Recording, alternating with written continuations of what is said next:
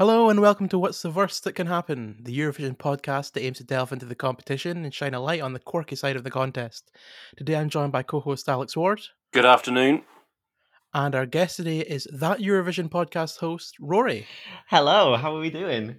I'm not doing too bad today. How are you doing? I'm not too bad. Just trying to shelter in from all the rain that we're getting at the moment here. So I'm just happy to talk about what we're going to be talking about. You know, it's not too bad here actually. I'm surprised. It was really heavy rain yesterday, but it's dried up a bit, which coming from the sunniest city in Scotland is gone by its reputation there. So no, so with that, let's take it away. Take it away. Take it away. Take it away. Take it away. Take it away. Take it away. Take it away. Take it away. Today we're going to be looking at 2016. Sweden were the hosts of 2016 after Måns Zelmerlöw won in Austria with his song Heroes. 42 countries participated, with Bosnia and Herzegovina, Bulgaria, Croatia, and Ukraine returning after recent absences from the recent contests. Portugal and Romania did not enter, though. This year saw Jamala win for Ukraine and Australia come in second place. So, guys, what are some of our favourites from that year? Do you want to start us off, Alex? My favourite from that year was actually France. Amir with the Cherche. I'm not particularly a good French speaker, so I know I have got that wrong in my pronunciation. But I really enjoyed the French song. I think it came fifth, if I remember rightly. But what was so good about it, not only was it a great song, it's what a massive turnaround for France in Eurovision. Much like the UK, throughout the 2000s and 2010s, the majority of both of our times there, yes, we're Big Five, but it doesn't mean we send big songs or decent performances. And we very rarely made it onto the left-hand side of the scoreboard, whereas France changed up the way they did it, and they came sixth, and yet they came sixth. They new head of delegation, brilliant song, brilliant artist, brilliantly performed. So yeah, my favourite for that year is French song. Nice, good choice. Yeah, it's a good choice. I think I have that as an honourable mention. Let me check. No, I don't. I should have had that as an honourable mention, though. It is a great song. For me, my favourite, or one of my favourites, I've got my top five here, in no particular order, is Sound of Silence by Australia, Damien. I thought I think it was their second year in the competition, to come second was an incredible achievement for them. The song was just so powerful. I think the live performance was much more powerful than the studio edit or Yeah. So I think, and also it came first in its semi-final ahead of Ukraine. So it was interesting to see it fall down to second place. I don't know if maybe it was Ukraine being more of a grower for fans. It could just be the countries that were voting in that particular semi-final. Yeah. Because I was thinking because obviously with the second semi-final there was only 21 countries that were actually voting. So once you factored in a lot of the countries that were in the first semi-final, which were more so sort of Eastern Bloc, I guess if you could call it that, because you had Czech Republic, you had Moldova, you had Azerbaijan and Armenia, etc. So they were going to be more likely to vote for Ukraine instead of Australia. So it's kind of interesting to see the dissonance between the two. So I think it's a really interesting thing. But yeah, so my personal favorites now, I guess it kind of comes as no surprise if you've ever listened to my podcast. I do ramble on about it a bit. It's Jamala, obviously 1944. For me, that song is sort of the exact sort of what I would usually listen to in and outside of a Eurovision context. It has such a great mixture of emotion in the lyrics and then emotion in the music, and there's something about like the style of music that it has as well, like the kind of breakbeat jazz style, and then in the inclusion of like mugam, which is the sort of style of singing that she does in that sort of moment, you know, where the music kind of quietens down a bit. So that's like a traditional sort of Crimean Tatar thing. I guess it's a very Turkic thing, I guess, which kind of shows her heritage.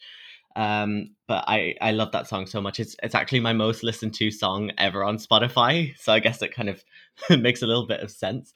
But as well as that, I do have to give a couple of honorable mentions to Czech Republic, Gabriela Gunčíková, I Stand. I think, you know, it's such a good song, and I'm so happy that this was the year that Czech Republic finally made it into the final, even though, you know, the public had to completely rob her of any form of like points in the final. Like, what is up, Europe? I mean, questionable taste? I think so. But yeah, there were so many good songs in 2016. But for me, I was so happy when Ukraine won, so I was ready to go to Kyiv again. So let's hope we go back again sometime soon. Especially for like the cheap factor, isn't it?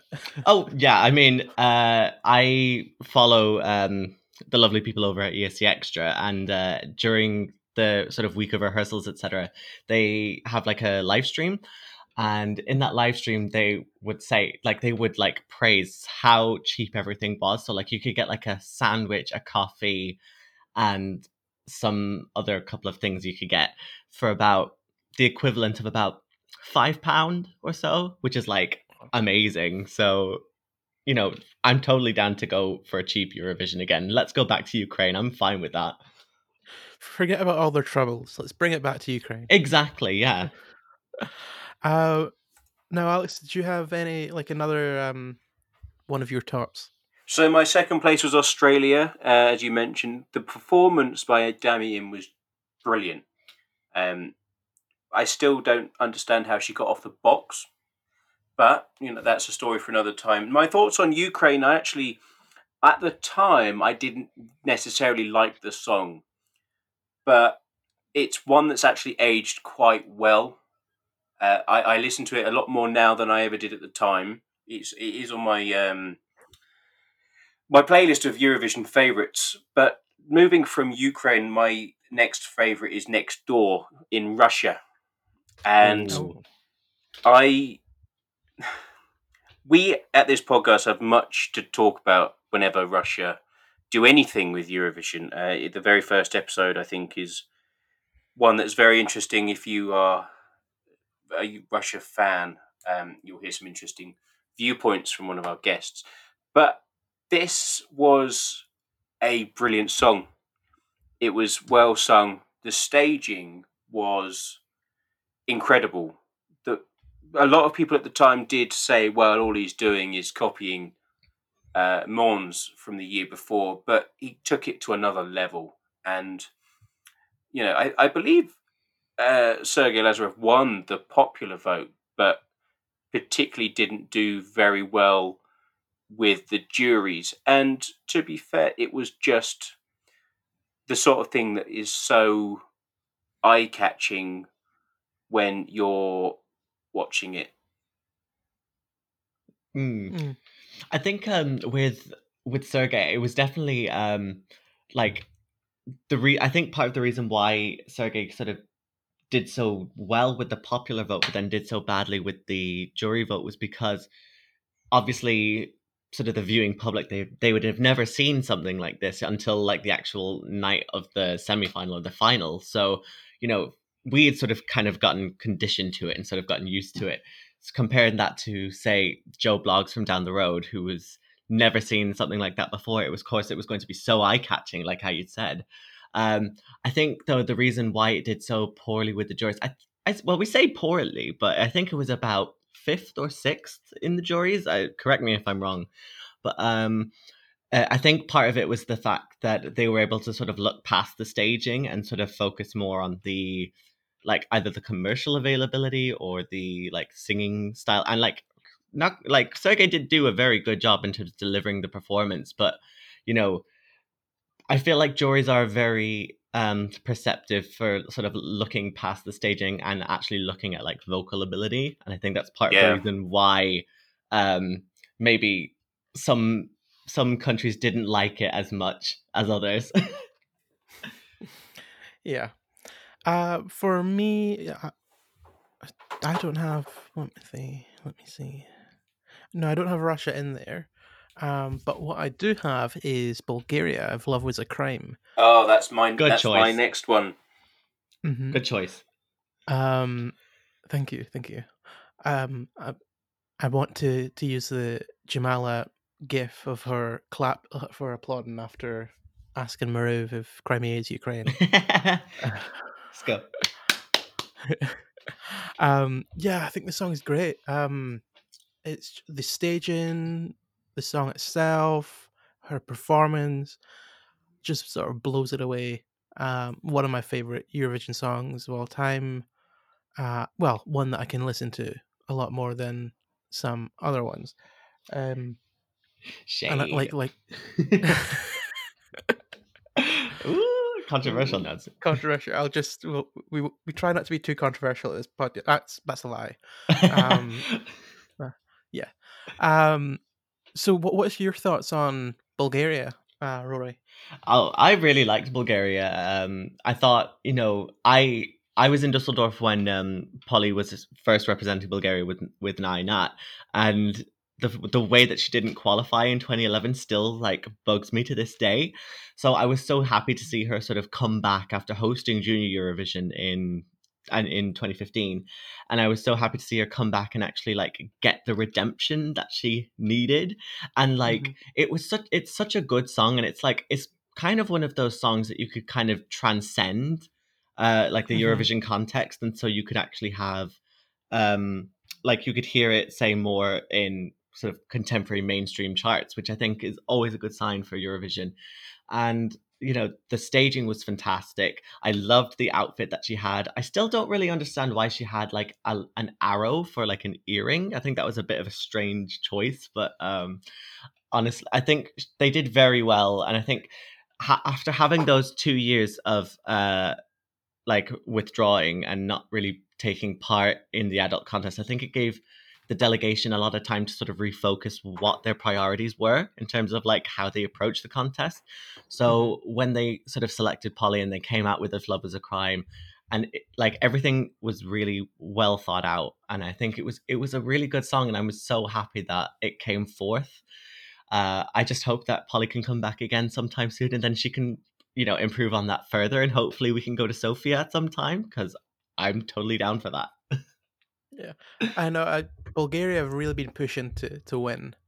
So fingers crossed for them at some point that we can get another cheap Eurovision, and get Bulgaria their first win. Yeah, definitely. Alex, what was your? You said you have Bulgaria in your third spot. For me, Bulgaria was fourth. Fourth. In Bulgaria's defense for their outfit and the weird arrow thing. I can't remember the word you just said. Earrings. That's it. I forgot the word earrings. That's embarrassing. Compared to some of the other outfits on the stage that day, she wasn't that bad. Later on we'll talk about some of that. But my fifth favourite, I've actually put Austria.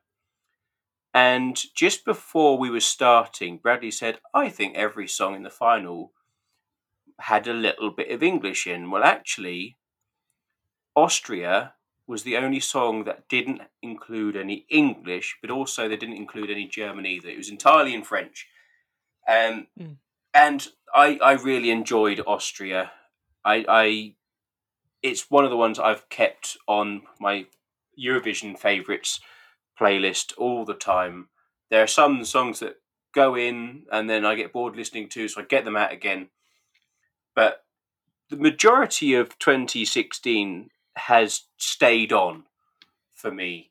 And Austria, I really like Zoe. Yeah, it's interesting that they chose to sing in French. Well, they won in the 60s with Jürgen something, whose name I can never remember. Udo Jürgens. Udo Jürgens. And he did his song in French. So there's a precedent there for Austria. But yeah, it was. I really enjoyed that song. Yeah. Rory, sorry, go ahead. No, I was just saying that Austria wasn't necessarily one of my favorites that year, but I did like how everyone just sort of got behind Zoe. So when Austria qualified in semi-final 1, there was just like a big eruption of like euphoria and everything. It was like, oh my god, wow, this really had the potential to like win. Almost, it felt like. And sorry, you said that Austria wasn't in your your top list, but no. So I probably would have also had to include Armenia, Iveta Mukuchyan, and Love Wave. Now, since the contest, I do think that maybe some little parts of the staging could have been tweaked just a little bit better. But I think going into the contest, it was like definitely one of the standout songs, especially in semi-final 1, which was such a sort of change, you know? And like it was such a strong semi-final. I think it had to do a lot in order to qualify, and I think it did everything right. And yeah, I did really enjoy it. I thought like, you know, there was like a lot of sensuality, and you know, Iveta's a lovely person anyway. She has a good sense of humor, and you know, that's exactly what we need in a Eurovision contestant, someone who doesn't take themselves too seriously.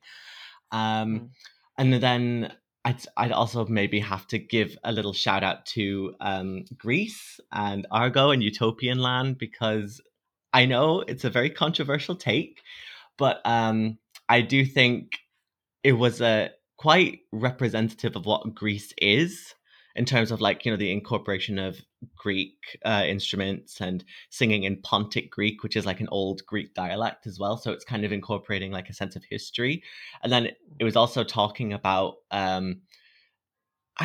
it sounded as if it was to do with like the economic crisis that was going on in Greece at the time. So like you could tell that it was just sort of some sense of representation, really. And I just really enjoyed that song, and the way that it also came last, I thought so sad. And that was Greece's first time missing out on the final as well, so it kind of didn't feel right not having Greece in a final now. So maybe we're just getting a bit more accustomed to it now that, you know, Jana Terzi 2 years later, again completely robbed, but time and a place. That's the one thing that I should have done, is go into the semi-finals and find some classics or bangers that I normally wouldn't hear, because like I said to you before the podcast started, my memory's not great, and I'm doing this from memory, so I can't really remember much from the semi-final, which is a shame, because there are some good songs in there. I mean, that didn't make it. We had the return of Calliope. I mean, that's saying it. Yeah, for me, the two that I still listen to from the semi-finals are, of course, Serhat, the legend that is. That was his first appearance, and who would know, you know, years later, that he would try again and become the legend that he is now. But I didn't know. Exactly. He didn't. That yeah. Just everything, just that sort of hat he was wearing in his performance in 2016. Everything about him just oozed cool. He was the coolest person on that stage, and you knew it. And also the second semi-final, Nicky Byrne with "Sunlight for Ireland." I quite like that song, even though when you listen to the lyrics, they're quite dodgy. Just touch who you wanna, kiss who you've got to. Okay. Questionable lyrics. Maybe ask first, but okay. Yeah. This was the precursor to Lake Malawi, though, so it's fine, you know. Yeah. For me, going back on topic, my third spot is Say Yay from Spain. I like that song. Oh, I didn't. Oh, you didn't like it? No. No. What do you not like about it? To me, to me, it was a little bit sort of overhyped, and I agree with you there. I vividly remember, in the run up to the rehearsal week, everyone was saying, "Oh my God, it's going to win! It's going to win! I can't believe it! Spain's finally going to win again!" And to be fair, it was a big risk because this was the first time that Spain was sending a song that was entirely in English. There was no Spanish to be heard in it at all. So, of course, there was going to be a sense of, oh, wow, they really are trying something new. And I don't know, there was just something about it that it really just turned me off. But then I had a favorite that was in the national selection that didn't make it. So maybe it could have just been a bit of bitterness on my end. But honestly, like, I think she did do a very good job on the night. I still didn't like the whole, oh no, she fell. Like, is she okay? Like, that kind of gag, it didn't really do much in its favor. No, I do agree with quite a lot of what you've said there. I enjoy the song itself, though. I think it's just a fun song. I didn't think it was going to win. And I sort of don't buy into the whole hype train around it. That's Spain every year, though. That's Spain every year. No, that's what I think we've said it before in this podcast. With the Spanish songs, every year Spain obsess about their song, hype it up, do everything to promote their song, and then are almost offended that Europe doesn't get it. How do you not get our song? It's two people in love on stage. It's a house party. It's whatever. And then obviously all of Europe just go, yeah. And repeat next year. And I will actually say, in defense of this song, it is a fun song. But if you look at some of the stuff they had sent in the years surrounding 2016, it's one of their better ones. Which isn't very hard when it comes to Spain. Really. Oh, absolutely. No, it is. Navarro is shaking. It's you cannot. If you had to rank them, how many of them are a 10 out of 10? Not many. But then we say that coming from the UK. Yes. We're from a place of love, Spain. We're allowed to say this. We're allowed to criticise. We want everyone to do well because we want ourselves to do well. We know what it's like to just send average talents and expect them to win. Greatness. Yeah. Another one, just to keep it about me now.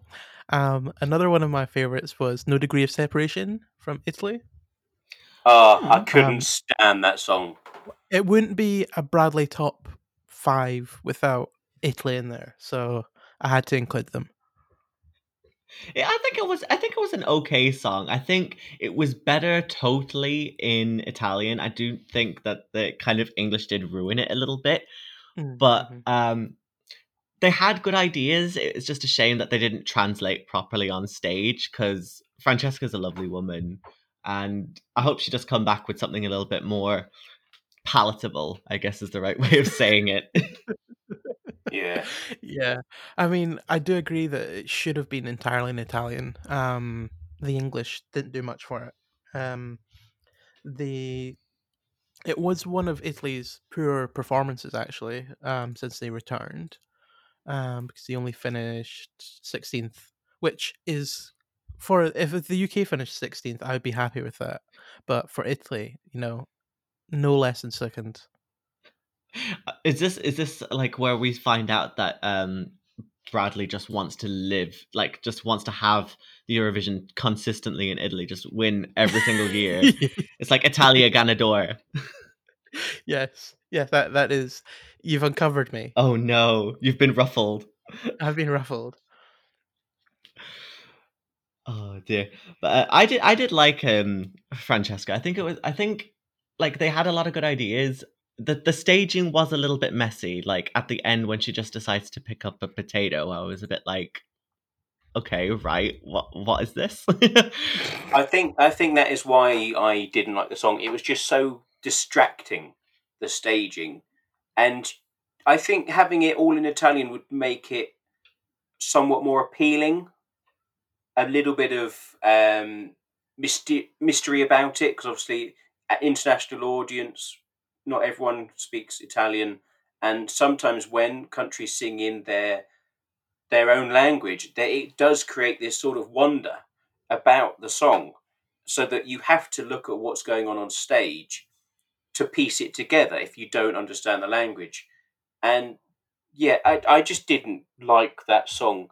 Moving on to that is the only thing I wrote about it was bad staging, and I wrote exactly the same for Germany. Germany. Yeah. Oh. Yeah, I see that. That's the only thing I put next to them is Italy and Germany, bad staging.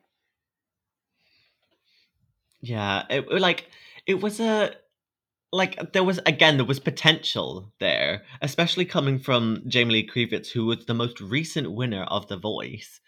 And I think like the first song that was in English as well, like surely you should be able to sort of match the story in the song with the story that's going on stage. But you could just tell that there was such a disconnect with like what we were being shown and what we were listening to. Like, fair enough, like if she's into kawaii stuff, then fair dues to her, but how does that translate onto what we're seeing? And I think that's part of the reason why it got only like 10 points or so from the public and only 1 point from the jury from Georgia as well. So I don't know, it was the best of a bad bunch, definitely within the national selection, but it's just a shame that they completely just ruined it by the time they got to Stockholm. Yeah. Wait, sorry. I completely zoned out for a minute there. My concentration is really bad. I was looking at Leslie Roy retweeting your Eurovision podcast. Did she? Tweet? Yeah. Oh my god! I did not see that. Yeah. Yes. Sorry. So I was. We were talking about Germany, right? Yes. Yeah. No. I do agree with quite a bit of what you said there. That's I need to find a way to say that without saying I completely agree with you, because that's literally my catchphrase. I'm going to buy you a thesaurus. Thank you. It's almost like Allora from Allora.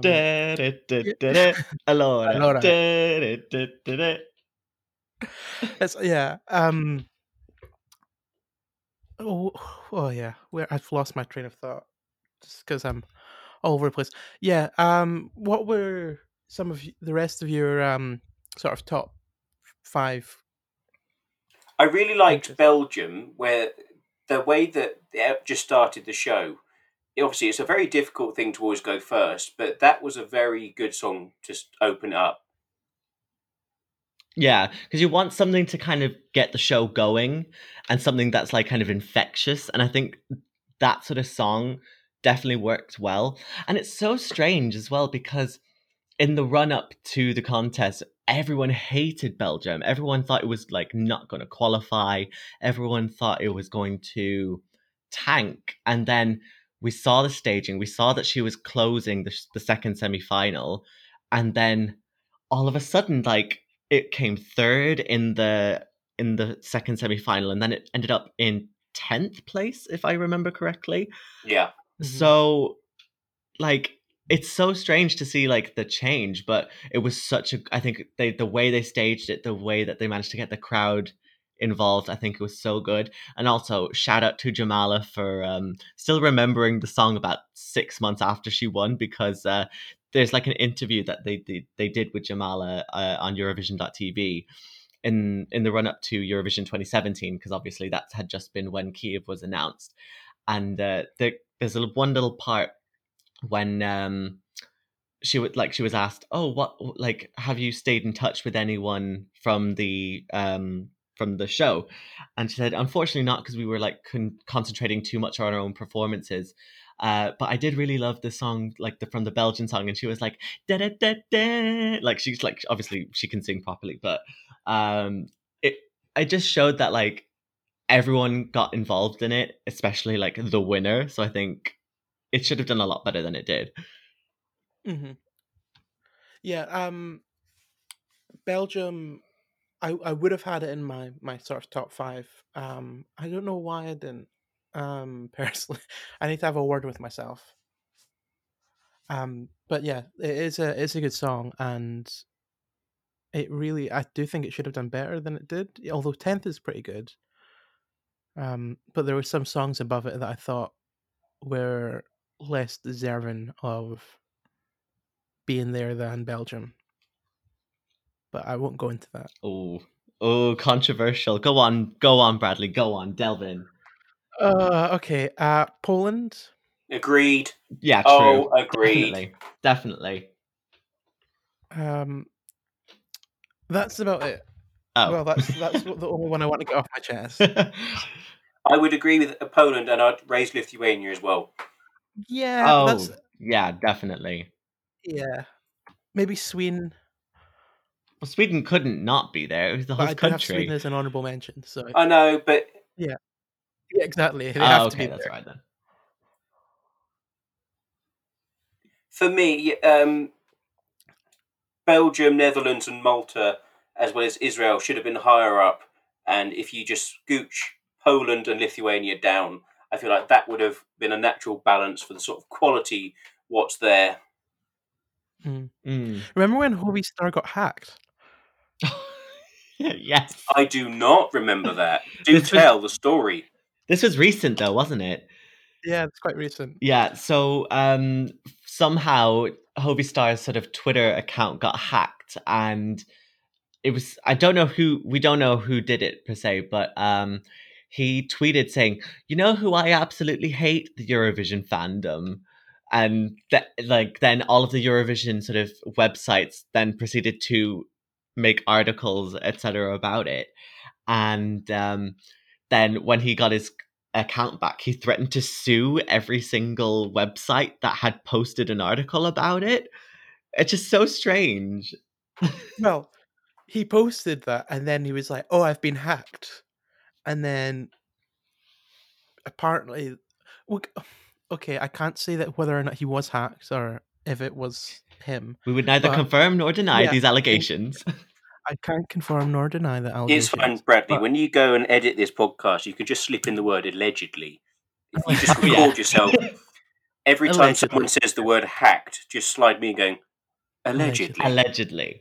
In my best BBC Radio 4 voice. Yeah.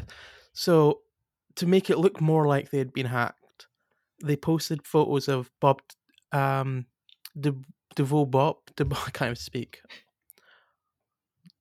Bob, his name is Dow Bob. Dow Bob. That's not a name. Why is that? Yeah. It's his expression. He's dour. Yeah. Dow Bob. Dow Bob. Skippy. Yeah.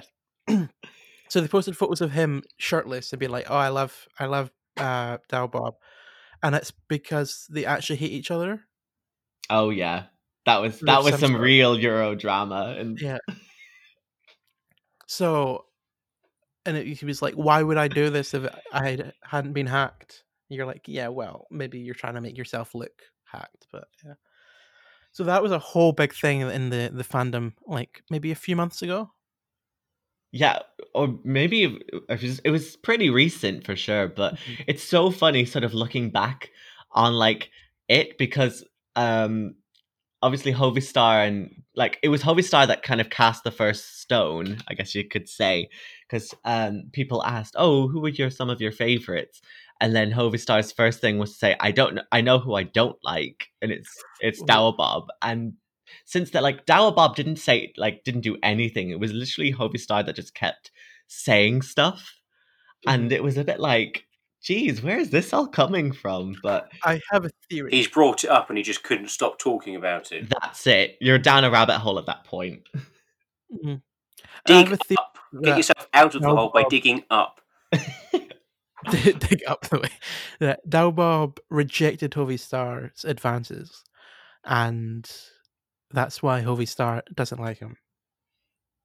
Well, now, are we planting seeds here? Yes. Well, Seeds have been planted. That would be an interesting thing. If you're Helby Star or Dow Bob, please do get in touch because I'd love to know if that is actually true or not. If you would like to come on the podcast, Dow Bob, I will promise to say your name right. Yes, or Hovey Star if you want to, but you seem like a bit of a devil's advocate, Yeah. So yeah, if you want to both come on and we can do some sort of Jerry Springer-esque. Oh, Jeremy Kyle, we're getting lie detector tests up in here. Mm-hmm. I'm loving it. I'm here for it. I'll be first in I will be in the front row, ready for seeing fisticuffs. I'm ready for it. Yeah. To try and get back onto topic, because something we always do is just go wildly off topic. I also have Ukraine in my top 5, because you can't not have the winner in there unless it's. I can. Well, fuck you, Alex. Oh, now you're gonna have to put that little E on the Spotify track again. Yeah, we're not for kids. This podcast. No, well, at least you have taste, so I'm totally down for it. Thank you. Hey, someone appreciates me, Alex. I appreciate you. You do all this hard work for us, and as we found out, people do listen to us, which is nice.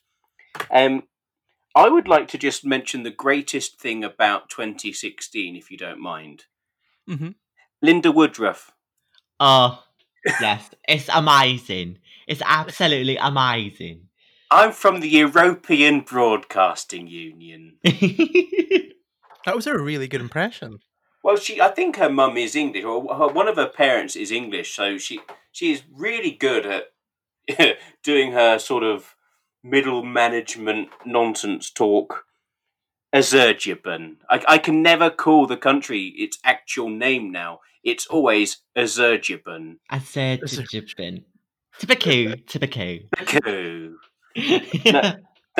I know everyone always talks about love, peace, which I'm sure we will do later on, but I absolutely love Sarah Dawn Finer. Yeah, she's a lovely, lovely woman, and she's the way she's able to sort of take the mickey out of herself, I think she does so well for it. I do hope that sometime she either comes to actual Eurovision either as a competitor or a presenter, because she does so well when she hosts Melodifestivalen, so it's only fair that she gets a crack at the whip of the actual show. When she was dressed as Netta performing Toy in that medley of all the Israeli winners at Melodifestivalen, that was just joyous to watch. It was amazing, honestly. I have to stand Sarah Dawn Finer here. What she does well is a lot of people look at Eurovision and take the mick out of it from the outside, and they laugh at it. And I know I bring this up all the time on this podcast, but the way she does it is she's laughing with it. It's almost like an inside joke, and she gets the sense of humour and gets what Eurovision is about because she's a fan. And I think that's what really works well as, obviously, when she does Linda Woodruff as a character and her presenting style. I do remember in I know this is a bit of a diversion from 2016, but Linda Woodruff in 2013 when they did the sort of the series in the midst of the first semi-final, second semi-final, and the final, when they go up to the ice hotel in the city, in the town. It's called Jukkasjärvi, but obviously because Linda Woodruff can't pronounce things, she says Jukkasjärvi. Yeah, Jukkasjärvi. Honestly, Sarah Dawn Finer, amazing. But I do also really I did like the sort of man versus machine. I think that was an interesting kind of interval act as well in 2016. I know it was kind of squished into the second semi-final, but it was kind of an interesting kind of dissonance, I guess, between people and robots and stuff.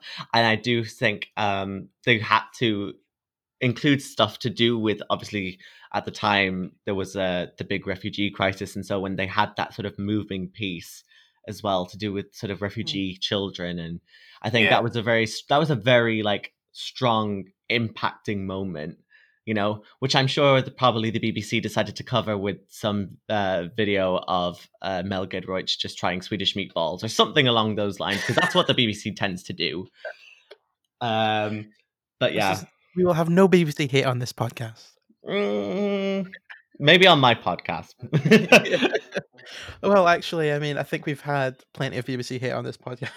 Oh, then I know. fine, then. We're 40 minutes in and we've only mentioned Joe and Jake once. That's it. We've done talking about it.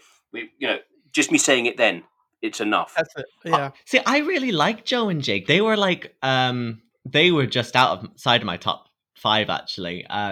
Because I thought they were the best out of the whole sort of lineup from Eurovision You Decide.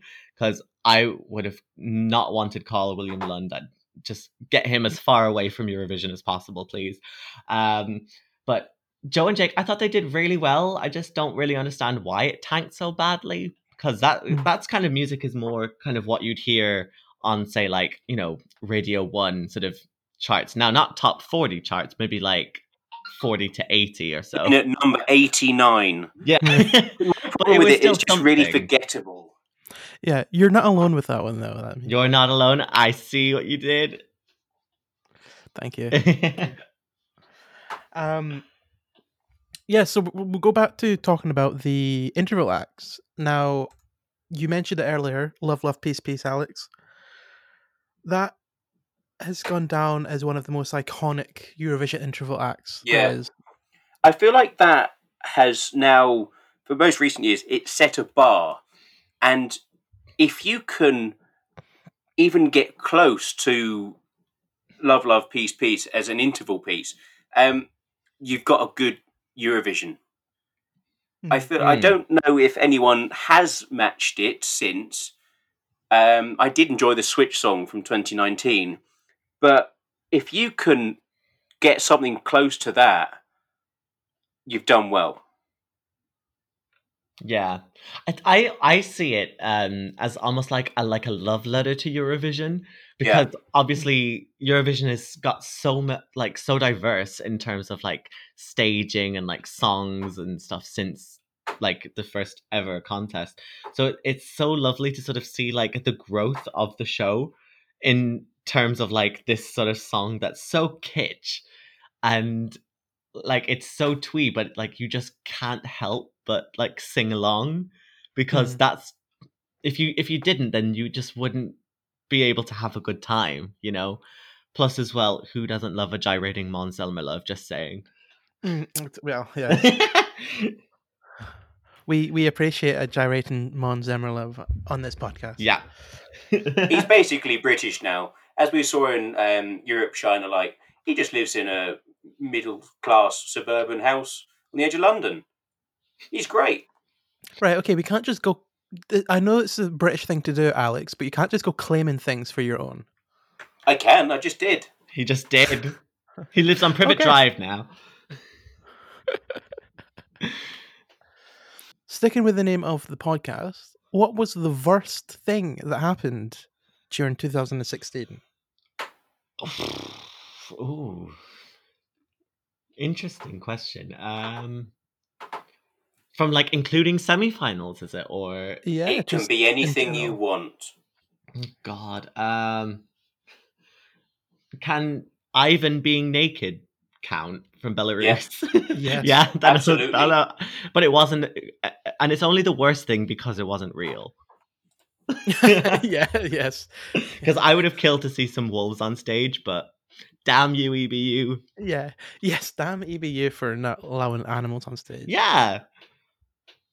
It's discriminatory against animals.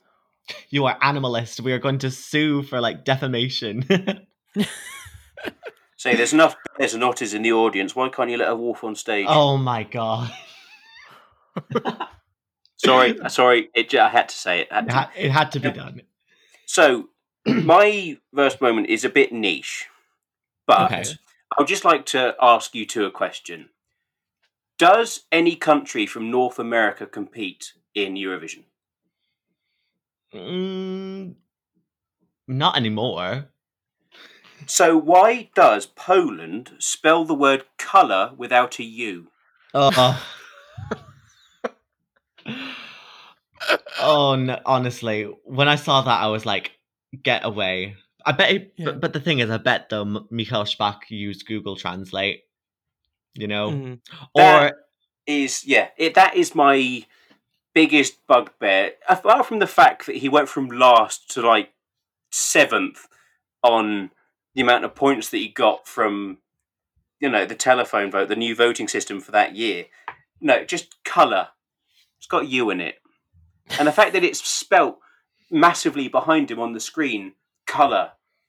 And because you can forgive if he's just saying it and that's the title of his song, you can imagine to spell it however you want. But no, they give us a visual interpretation of his spelling of the song. What colour is your life? I don't know, but whatever colour it is, it has a U in it. And this has been the Niche References by Alex Ward podcast. Thank you.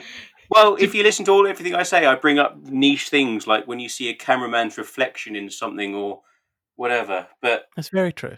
I was tempted between that or just Justin Timberlake appearing at halftime.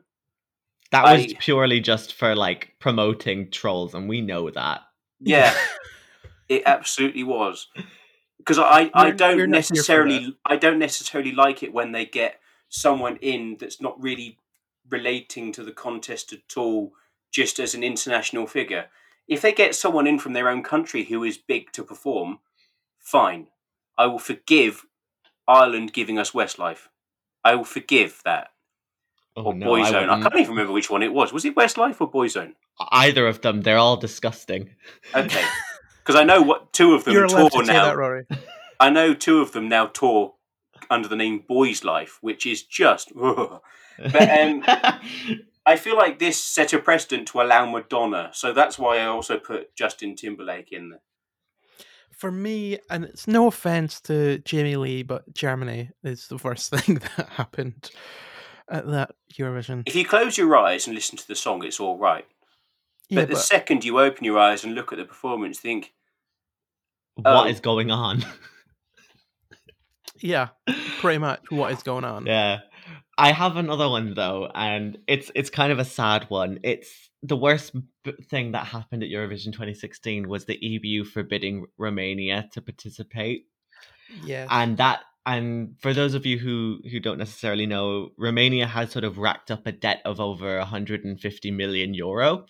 And over the past sort of 10 years of their participation in the contest, and the EBU had sort of set like deadlines in order to sort of pay the money back, and Romania was still missing these targets. So if they didn't make any sort of payment towards the repayment of these debts by, I think it was like the 20th of April or something like that, they would automatically be disqualified and they'd have to withdraw because they would lose their sort of membership with the EU. And lo and behold, that's exactly what happened. So I think that is it's a sad thing. And then for me, that probably would be another one of the worst things that happened, because, it's all fun and games, etc. But when you're literally barred from taking part just because your broadcaster isn't paying the bill, I think it was very unfair to Ovidio Anton. So I do hope he does come back at some point in the future, because he deserves his right to finally come back and represent his country. Mm-hmm. Yeah, I mean, if Russia can do it with Julia, then Romania can do it. Exactly. TVR, where you at? Now we're going to finish off with a game. It's Guess the Song. Basically, what I'm going to do is read out some lyrics from a song, and y'all have got to guess what song. It's very simple, straightforward. Okay. I say that maybe some of the songs are a bit difficult. I don't know. We'll wait and see. Do you want to start us off, Rory? Yeah. Okay, sure. Right. Won't ever give up because you're still somewhere out there. Nothing or no one's going to keep us apart. It is Sergei Lazarev, You Are the Only One. Yes, it is. That's 1 point to Rory. Okay. Alex, this one's for you. Yeah. Don't ask me why the sun is shining. Long after the day is done, the evening falls, the bright lights bring out the best in me, I see. Oh, I've got it. I've got the tune in my head, but do you think I can get the name of the song? Absolutely not. Can you say it again, please? Don't ask me why the sun is shining long after the day is done. The evening falls, the bright lights bring out the best in me, I see. I'm going to have to pass. Ooh, it is What's the Pressure by Laura Tesoro, Belgium. Mm-hmm. Yes, of course it is. Oh, Alex. The funk. You need to think of the funk. You need to think of the funk. What the funk? Yeah, what the funk? This one's for you, Rory. Okay. I'd run 1,000 miles, wouldn't stop until I dropped, wouldn't take a break to breathe until I got close enough. I can see him. I can't remember his name. I got it. It's Franz, If I Were Sorry. Yes, it is. Even though I wish he was sorry, because that was not a good song. I wish he were sorry. Okay, now Rory has won the game. I know.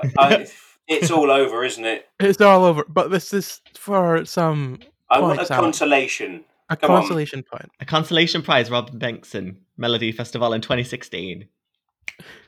There you go. Long distance, USA. Last night I heard him say, he's been away too long, now he's coming home. Beyond the morning plane, if I still feel the same, I should be waiting because he'd be all alone. I haven't a bloody clue. What? I've never heard those lyrics before. Yes, you have. Is it a song from 2016? No. Is it Terminal 3? Yes. Like Terminal 3. Flights on time. I will give you a little nugget of information, and because I keep seeing everyone talk about Terminal 3 on Twitter, I have never heard the song. For shame, Alex. For shame. I just want to say that now, because I have never listened to Terminal 3. I've never watched. How did you get the lyrics? Because it's like you said something about America, so I thought that's the only song I know in Eurovision history that's, apart from Scooch, that's about airplanes. Okay. And we'd rather forget about Scooch if we can. Yeah, I really try every day to. People just won't allow it to happen. At night, when I fall asleep, I'm woken with a nightmare when I realise, oh my God, we sent them. Thank you so much for listening to this episode. If you've enjoyed what you've heard, why not rate and review the podcast and follow us on social media at WTVerst. Where can we find you on social media, Alex and Rory? I'm Mr. Alex Ward on all socials.